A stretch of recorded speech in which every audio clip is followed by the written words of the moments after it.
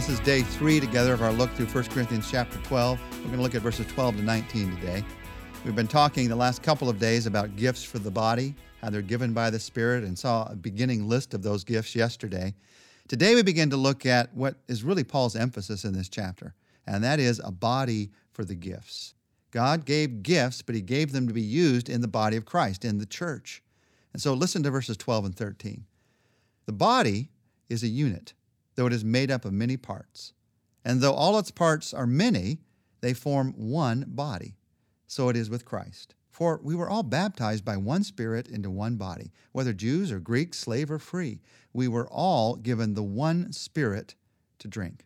Paul introduces this important discussion in verses 12 and 13 with the truth of baptism. He's not talking about water baptism here. He's talking about the baptism of the Holy Spirit. When we become a believer, when you got saved, you were immersed by the Spirit. And Paul says that makes us one, the fact that God's Spirit is in every one of our lives. He says you're all immersed in the Spirit, baptized. It's the same word, immersed or baptized in the Greek language. He says also you're also given the same Spirit to drink. That word for drink actually means to irrigate, almost to flood. It's not the idea that you're sipping the Holy Spirit like a glass of iced tea. It's the idea that he's flooding every corner of your life. And because we've got God's Spirit in our lives, there is unity in us. Whether we recognize it or not, live it or not, it is there to be recognized. It's there to be lived, Paul says.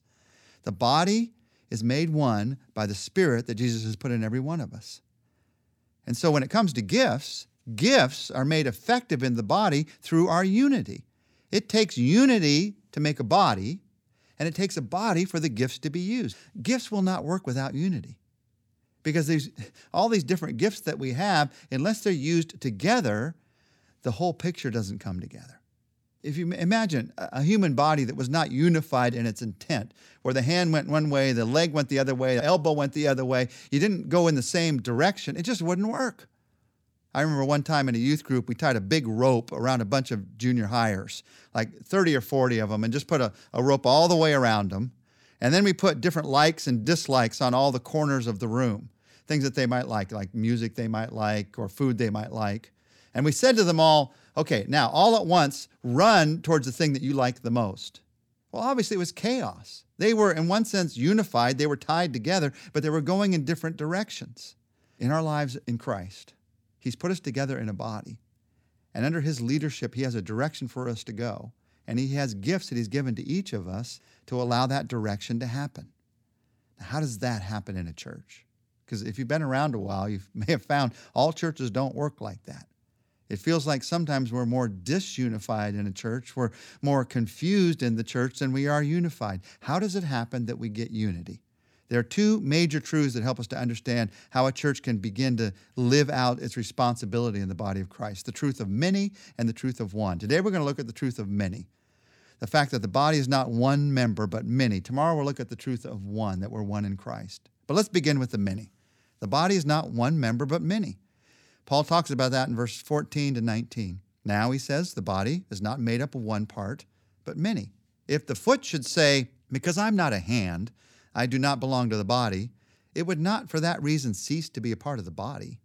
And if the ear should say, because I'm not an eye, I do not belong to the body, it would not for that reason cease to be part of the body. If the whole body were an eye, where would the sense of hearing be? If the whole body were an ear, where would the sense of smell be? But in fact, God has arranged the parts of the body, every one of them, just as he wanted them to be.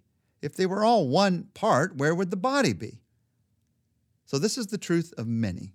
God has given many gifts, many varieties, many experiences within his body, many of us to complete what he wants to do.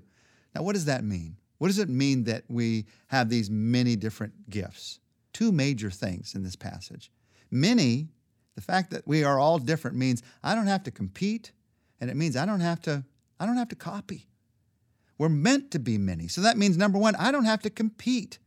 And Paul gives the picture here. Can you imagine a human body competing with itself? A foot saying, I want to be a hand, or an ear saying, I want to be an eye, or an eye saying, I'm depressed because I'm not an ear, so I'm not going to opt out. I'm not going to be a part of the body. But the truth is, even in the church, that temptation towards competition, that temptation towards jealousy is there. Now, competition might be exciting on a football field, but it's devastating in a church. It doesn't motivate a church to higher achievement. It pulls us to lower levels. And in these verses, Paul gives the answer to these temptations that we have. And this temptation that we have to be competitive with other believers, the answer to that is in verse 18. God plans the members as he desires. If I begin to compete against you and where God has put you, I'm not actually competing against you. I'm competing against God. I'm competing against the plan of God for your life and what he wants to do in your life. And I don't want to compete against God. That's not where I want to live. So you realize it's not just about that other person, it's about the plan of God and the greater plan of God and what he's doing. Because we are many, God has designed us to have many different gifts, many different responsibilities. I don't have to compete. It's not like there's just a few opportunities in the church. There are hundreds, thousands, tens of thousands of opportunities. So where does God want to use me?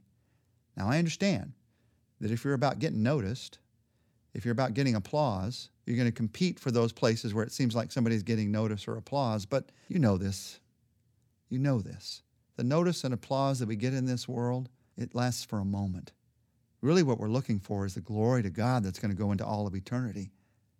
And we're going to see later in these verses that the truth of the matter is some of those things that are least noticed are actually where God is doing his greatest work. So I don't have to compete. That's one of the truths behind the fact that we are many. A second truth is I don't have to copy. And Paul talks about that in these verses by giving the ridiculous picture of a body that's just one part. If the whole body were an eye, everybody had to copy each other and be the same thing. If the whole body were an eye, that would be great for reading until you needed to turn the page. Then you'd be in trouble. If the whole body were a nose, you could smell the steak, but you could never eat it. If the whole body were just a foot, who would tie the laces on your shoe? Who would even get the shoe on your foot in the first place? It takes all the parts of the body to make it work. And yet in the church, we're often tempted to copy other people's gifts rather than allow God to develop his gifts in us. You cannot Xerox copy gifts. They are unique to you. Now, some of them are the same in how they work, but they're unique to you and your experience and how God has made you. And God has an answer to this. The answer to the temptation to copy. The answer is recognizing that if we're all the same, we're no longer a body. And God has not made us to be all the same. He's made us to be the body of Christ, not the eye of Christ or the mouth of Christ or the foot of Christ or the hand of Christ. We are to be the body of Christ. And when I recognize that, it releases me from this temptation to copy.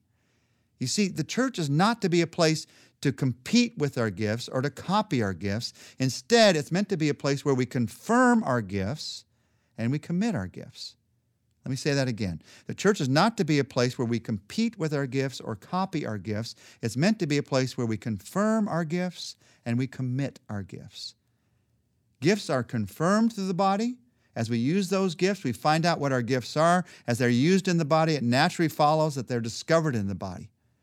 It helps us answer a question, by the way. Should I discover my gift and then get involved in some kind of ministry? Or should I get involved in doing something and hope to discover my gift by that way?